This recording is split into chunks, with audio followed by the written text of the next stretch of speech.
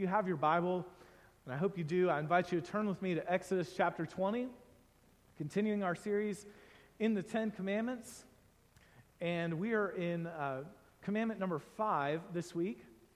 So if you found Exodus chapter 20, I invite you to stand with me in honor of the reading of God's Word. We'll read verses 1 through 17 and read all 10 this morning. This is the word of the Lord. And God spoke all these words, saying, I am the Lord your God, who brought you out of the land of Egypt, out of the house of slavery. You shall have no other gods before me. You shall not make for yourself a carved image, or any likeness of anything that is in heaven above, or that is in the earth beneath, or that is in the water under the earth.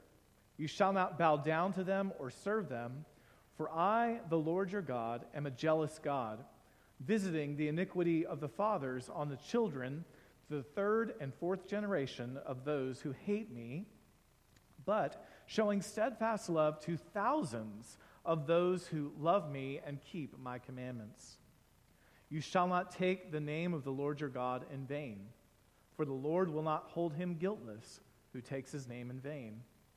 Remember the Sabbath day to keep it holy. 6 days you shall labor and do all your work, but the seventh day is a Sabbath to the Lord your God. On it you shall not do any work, you or your son or your daughter or your male servant or your female servant or your livestock or the sojourner who is within your gates. For in 6 days the Lord made heaven and earth, the sea and all that is in them, and rested on the seventh day. Therefore the Lord blessed the Sabbath day and made it holy. Honor your father and your mother, that your days may be long in the land that the Lord your God is giving you. You shall not murder. You shall not commit adultery. You shall not steal. You shall not bear false witness against your neighbor. You shall not covet your neighbor's house. You shall not covet your neighbor's wife, or his male servant, or his female servant, or his ox, or his donkey, or anything that is your neighbor's. This is the word of the Lord. Thank you for standing in honor of the reading of it. You may be seated.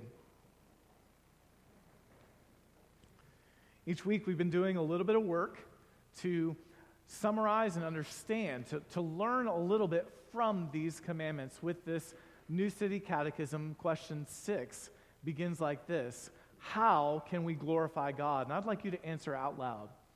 By loving him and by obeying his commands and law. And what does the law of God require? That we love God with all our heart, soul, mind, and strength, and love our neighbor as ourselves. This is the one that I've really been hoping by the end of this series we can all answer, and it's getting harder every week. So, what is the law of God as stated in the Ten Commandments? You shall have... That was better than last week, all right? If anything, let's get number 1 down. You shall have no other gods before me, all right? Number 2, you shall not... Yeah, you're kind of like no idols. Okay, you shall not make for yourself an idol. So you got it. All right, number 2. Number 3, you shall not misuse the name... not misuse the name of the Lord your God. And that's important. Before we go to the next screen, remember, he says, the Lord your God. And that was tied into the introduction in Exodus 20, verses 1 and 2. He is our God. So if that helps you remember number 3, all right? Number 4, remember... Yes, wow. Remember the Sabbath day by keeping it holy. All right, now, that's off. Now, number 5, honor your father and your mother. You shall not murder. You shall not commit adultery. You shall not steal. You shall not give false testimony. You shall not covet. And then as a way of explanation, as you're working with your kids, you ask them, okay, what does God require in the first, second, and third commandments? First, that we know God as the only true God. Second, that we avoid all idolatry. Third, that we treat God's name with fear and reverence. And what does God require in the fourth and fifth commandments? Fourth, that on the Sabbath day, we spend time in worship of God. Fifth, that we love and honor our father and our mother. And what does God require in the 6th, 7th, and 8th commandments? 6th, that we do not hurt or hate our neighbor. 7th, that we live purely and faithfully. 8th, that we do not take without permission that which belongs to someone else. And what does God require in the 9th and 10th commandments? 9th, that we do not lie or deceive. And 10th, that we are content, not envying anyone. You guys have the rhythm that the Pamblancas do. 10th, that we are content, not envying anyone. Okay? Can anyone keep the law of God perfectly? No. Since the fall, no human has been able to keep the law of God perfectly. Did God create us unable to keep his law? No. But because of the disobedience of Adam and Eve, we are all born in sin and guilt and unable to keep God's law. Okay, since no one can keep the law, what is its purpose? That we may know the holy nature of God, the sinful nature of our hearts, and thus our need of a Savior. I want you to hear very clearly in that summary, number 15, the point of the commandments is Jesus. They point us to Christ because we understand more of who God is and his holy nature, and we understand. I hope you felt it. I've felt it.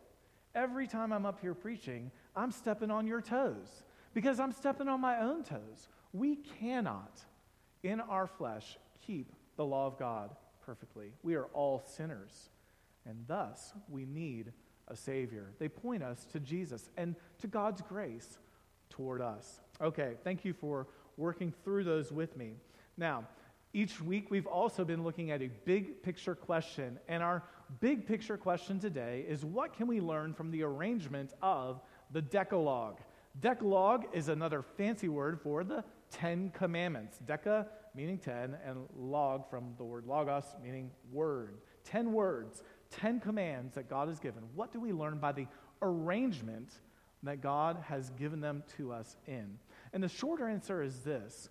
The arrangement of the 10 Commandments shows us a vertical and horizontal aspect of our obedience to God.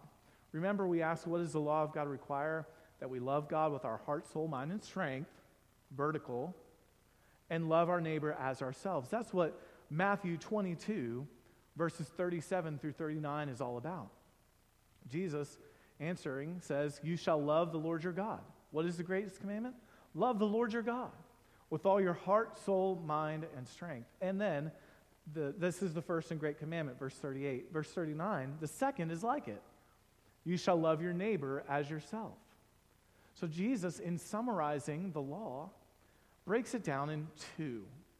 Love God with your heart, soul, mind, and strength, and love your neighbor as yourself. And this is what has led theologians to describe the 10 Commandments as having two tables. What they mean by that is not that there was some division in the giving particularly of it, but as we evaluate it, we see two distinct aspects to it, the vertical and the horizontal. The first table is made up of the first 4 commandments, which all deal with our love of God. There's a great book called An Introduction to Biblical Ethics by David Jones. I highly recommend that book. But he points out that the first commandment emphasizes our internal love of God, identifying God as the true object of our worship. The second commandment is about our external love for God that speaks to the manner of our worship. No idols. The third commandment is about our verbal love for God.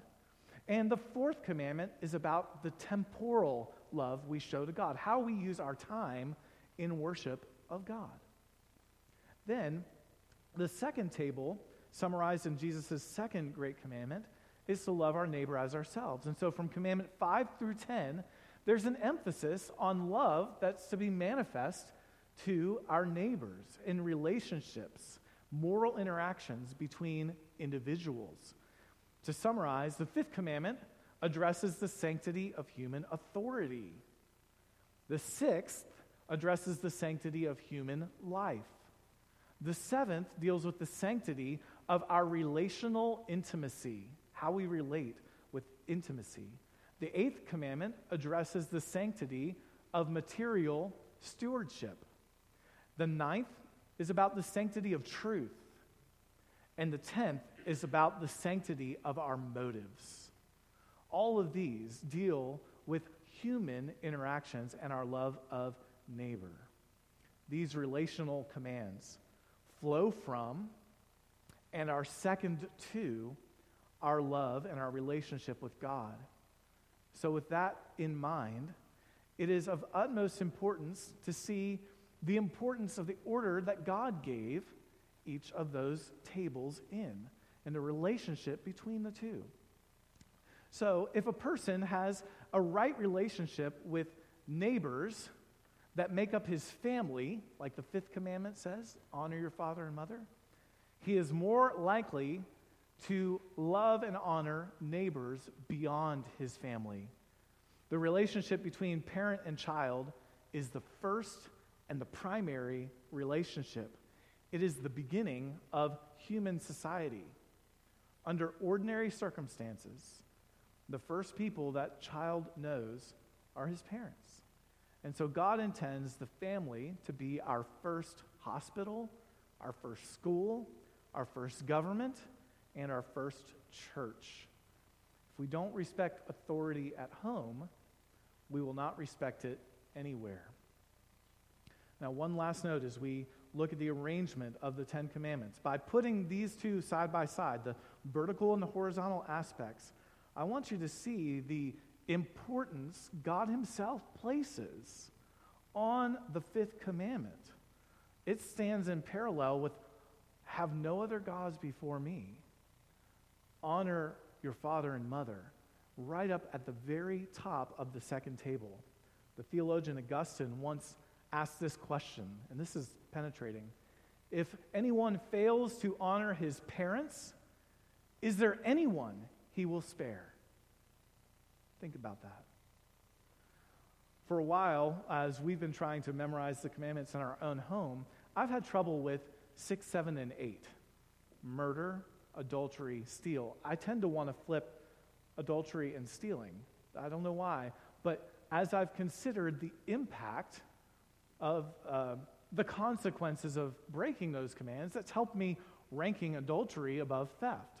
And so I see murder, and then I see adultery, and then theft, and then lying, and then coveting. And so there is kind of this descending order. But get this, it wasn't until I was studying for the 5th commandment that I realized I had misplaced number 1.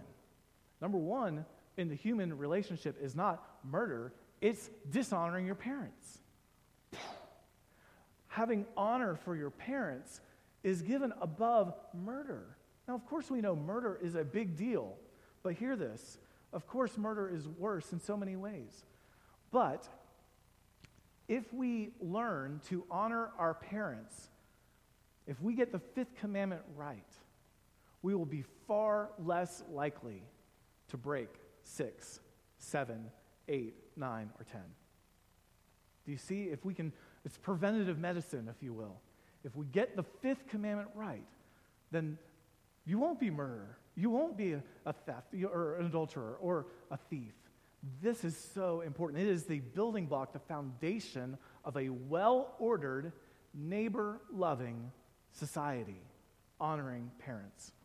Kevin DeYoung writes this. He says, quote, "Is it no wonder that when totalitarian regimes throughout history have tried to exert control over people, one of the chief mechanisms by which they've done so is severing the attachment to the family, making allegiance to the state the building block of society rather than the honoring of parents. The power of the state and the power of the family are often inversely related. As one goes up, the other goes down." End quote. Let the hearer understand. In other words, the 5th commandment is bigger than just saying, kids, take your baths when mom and dad tells you to take your bath. No, civilizations, societies, cultures, and countries do not flourish apart from social order, trust, mutual respect. And all of this is meant to be taught and imbibed in the incubator that is the family. So with that introduction, okay, and that weight of importance of this command as it's situated in the Decalogue, in the Ten Commandments, it helps us see how important this is. Let's look then at verse 12 and consider the fifth commandment. Verse 12 of chapter 20 says, "Honor your father and your mother, that your days may be long in the land that the Lord your God is giving you." I want to speak for a moment to the extent. We've talked about its placement and its importance. There's more to this than simply honoring father and mother. You see, God is so gracious to us because don't we all love to submit to others in authority? Don't we just love that as a society? I'm speaking sarcastically. Of course, we struggle with this. But God is gracious because he teaches us submission to authority, to human authority, in the most loving setting possible. Again, I'm describing what I believe to be most ordinary circumstances. I know there are exceptions. But we tend to understand that our parents love us, for the most part, in society. We know that our parents care about us. And so God teaches us in the shallow end of the pool what it means to honor somebody who's given to you by the Lord. Of course, we know from the rest of Scriptures there are going to be other God-given authorities that we have in our lives as we grow up, that we are to give honor to and extend respect to beyond our families. That's why, although today I'll primarily be talking about the relationship of parents and children, I want everyone to recognize that in this command, the Lord is establishing a universal rule, or maybe to put it better, a proper disposition that is to be universally applied.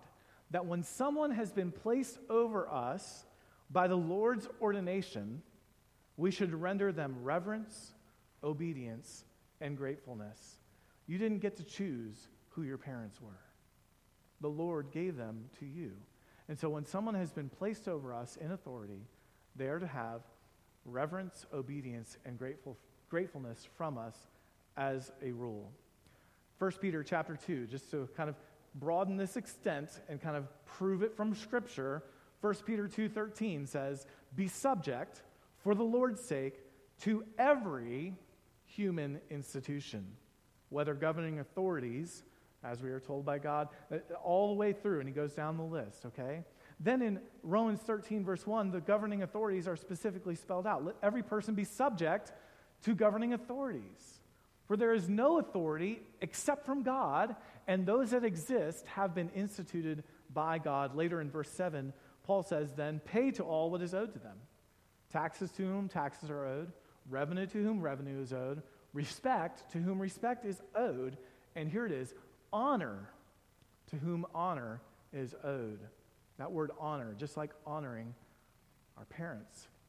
Or consider church authorities, as we discussed them a few weeks ago.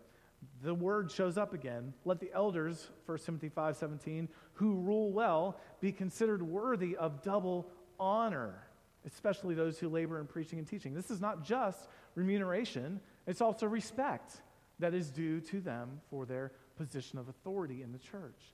Hebrews 13:17, "Obey your leaders and submit to them as they're keeping watch over your souls." And we could go on to respecting and honoring your authority in the workplace.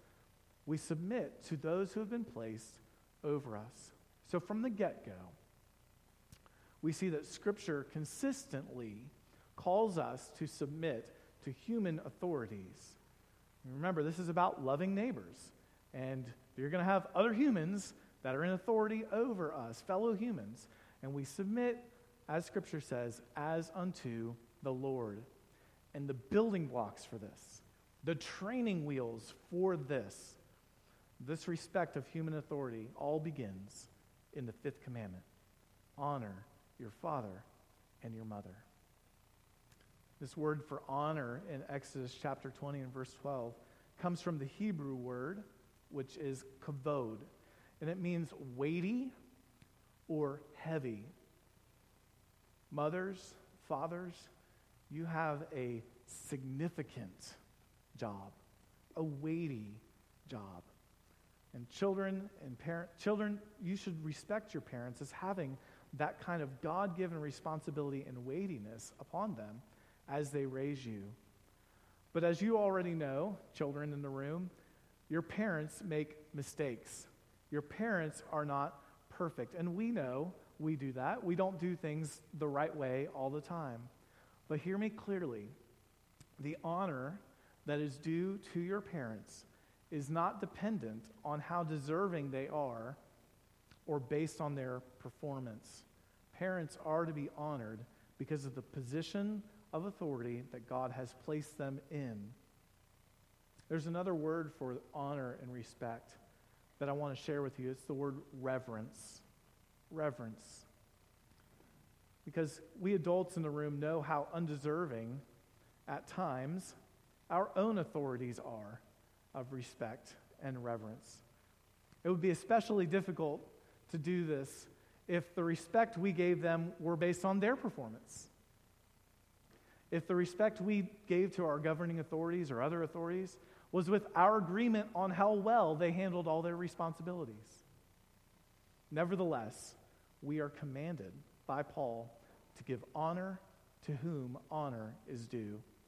And that debt of reverence due to them is because God has given them authority over us. So we give reverence as unto the Lord, not because they're perfect. We give them reverence as unto the Lord. And this leads me to the idea of obedience to parents and other authority figures. We are to obey our parents. Children, do you hear that? Parents, you've been waiting for this commandment for like weeks now. You've been looking ahead and saying, well, I can't wait for week number 5. We are to obey our parents when we're part of their household. Not if we agree with what they ask us to do. Not if we find their reasons convincing to us. Like, yeah, I don't think I'll do that because that doesn't make any sense to me. We'll do that because they're our parents. And we are to obey without complaint, without excuse, and without delay. That's the word in our family. We obey without complaining, without excuse, and without delay. Let me say this very clearly for all you kids in the room. Obedience to parents carries with it only a couple of exceptions. I want to name a couple of them for you. Let me just clarify this. I'm not saying that you are to obey absolutely. Kids, hear me. Look up in the room if you're listening. All children, all teenagers. You are to obey your parents unless they ever command you to do what God forbids or forbid you to do what God commands. If they ever tell you to do something God says not to do, you disobey your parents. And if they ever forbid you to do something that God has told you to do, you are to disobey your parents. That's why Paul says in Ephesians 6:1, children, obey your parents, and he gives the modifier, in the Lord. For this is right. We are to obey in the Lord. True obedience is to be given as unto the Lord. And so we prioritize the first table, the vertical aspect of our worship and obedience to God, over the second table. We must, as Scripture says, obey God rather than men. So, respectfully, in those hopefully rare cases where God-given authorities abuse or misuse their authority, we obey God rather than man, and that rule applies to us by extension as adults. We're learning about this. We're growing as we understand how to honor authority. We obey unless they forbid what God commands or command what God forbids. So just to give the kids a concrete, simple example, if your parents ever told you to steal something, don't do it, because that would be disobeying the 8th commandment. It's a very concrete and easy example of what it means for your parents to abuse the authority God has given them. You disobey in that case. Now, the other exception about obedience is not exactly an exception per se, but more of a modification that takes place in relationships when a man gets married. Okay, when a man gets married, or by extension, I think in our culture, when children leave the home. In Matthew 19, Jesus reiterated the Genesis principle that a man should leave his father and mother and do what? Cleave to his wife. There's a new family unit that is formed with marriage. Even in ancient Israel, when they would just build onto the abode and they would add more rooms to the house, there was a clear separation of authority lines when a man leaves his father and mother and cleaves to his wife. So a 50-year-old mom can't expect to call up their adult child. You listening, 50-year-old moms? I know there's a few of you out here. Can't call your child and expect them to fulfill your every command and directive. All right? But with that being said, as the child, there is still in the fifth commandment a general respect and reverence, and kids should do what parents reasonably wish, with appropriate boundaries being set whenever and wherever possible. Make an effort to honor your parents' wishes as they get older. So, reverence, obedience. I want to talk about a third way children can honor their fathers and mothers, and that's gratitude. Gratitude. Can I get an amen from all the moms and dads in the room? You see, aside from prompt obedience, there is nothing that will make your parents happier than for you to be thankful. To be thankful. Listen, the moment your mom or dad became a parent, especially if they're a good and faithful parent, they had a brand new priority list. The life of parenting is a life of nearly constant sacrifice. All the moms and dads said, amen. Yes. To name just a few, so the kids are clear in the room of the sacrifice, parents sacrifice privacy, preferences, time, money, sleep, oh precious sleep, for you, our children. They take care of your needs before they take care of their own. And it may be hard to understand completely as a kid, but just take this advice, children in the room, from Pastor Jason. If you say thank you to your parents and mean it, it goes a long way. Adult children in the room, take this advice from Pastor Jason. If you call your parents up and say thank you and mean it, that will go a long way too. So mom and dad Pam Blanco, mom and dad Welch, if you're listening to this message at some point, thank you for all the sacrifices you made for Christina and me. So now that we've considered the first part of honor your father and mother, I'd like to look briefly at the second half of the verse. That your days, verse 12, may be long in the land that the Lord your God is giving you. Paul says in Ephesians 6:2 that this is the first commandment with a promise. The promise is long life, and then later in Deuteronomy of a prosperous life. It's not intended, hear me, to be a supernatural guarantee. It's rather a divine principle. I don't know if you've heard this when you study the book of Proverbs. Proverbs are not promises, they're principles, okay? So it doesn't work out in every single case. It's the way the world works. It's the way God created things to operate.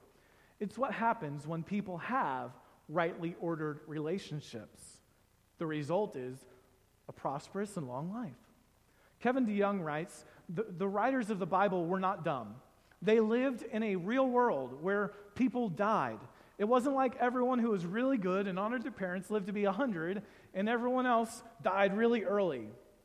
Living long in the land was more about an abundant life than about chronology.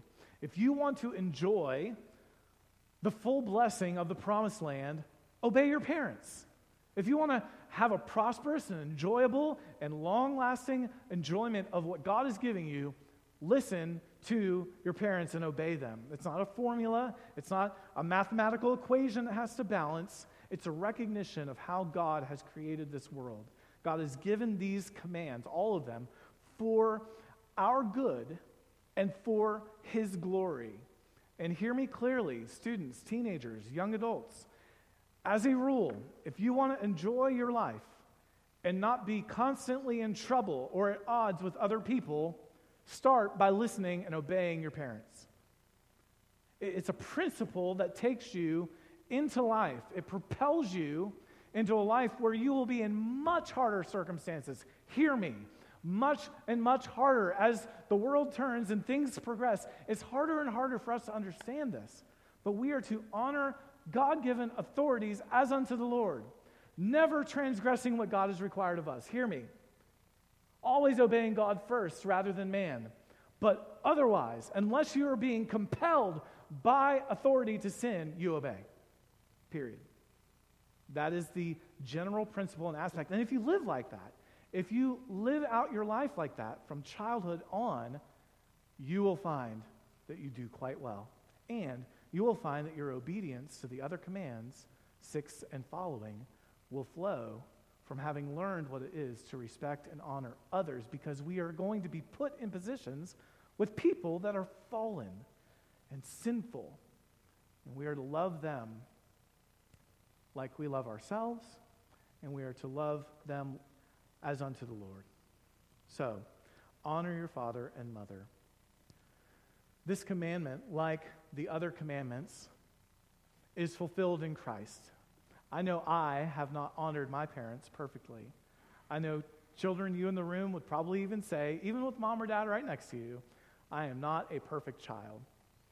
Parents, you will definitely admit, right, that you're not a perfect parent. We all have sinned, and we all fall short of the glory of God. But here is the good news today. I want to leave you with the gospel of Jesus Christ, that Christ has fulfilled the law perfectly. Jesus was an obedient son, submissive to his parents. We see that in Luke 2:51. We see it in John 19, when Jesus, as he's on the cross, is considering and honoring his mother, caring for her, making arrangements for her, saying, John, take care of mom. Mom, this is your son. This is the one you can rely on. He was honoring his earthly mother even at the point of death. One of his last words on the cross was to look after his mom, to honor her. Luke 22:42 shows that Jesus was obedient to his heavenly Father. Father, not my will, but yours be done. And we understand from Philippians that Jesus was obedient to the point of death, even death on a cross. Jesus perfectly fulfilled the 5th commandment. And his sacrificial death on the cross is what has paid the penalty for our disobedience to the commandments. Because we deserve God's wrath, God's punishment for disobedience. But Jesus paid it all on the cross. And by his blood, you can be forgiven of your sins. And more than that, the Bible tells us that we receive Christ's righteousness and his obedience on our behalf. One of my favorite verses in Romans 8 says that God has done what the law, weakened by the flesh, could not do. But the law, the 10 Commandments, or at least the law of God, weakened by the flesh, in our own flesh, we couldn't do it.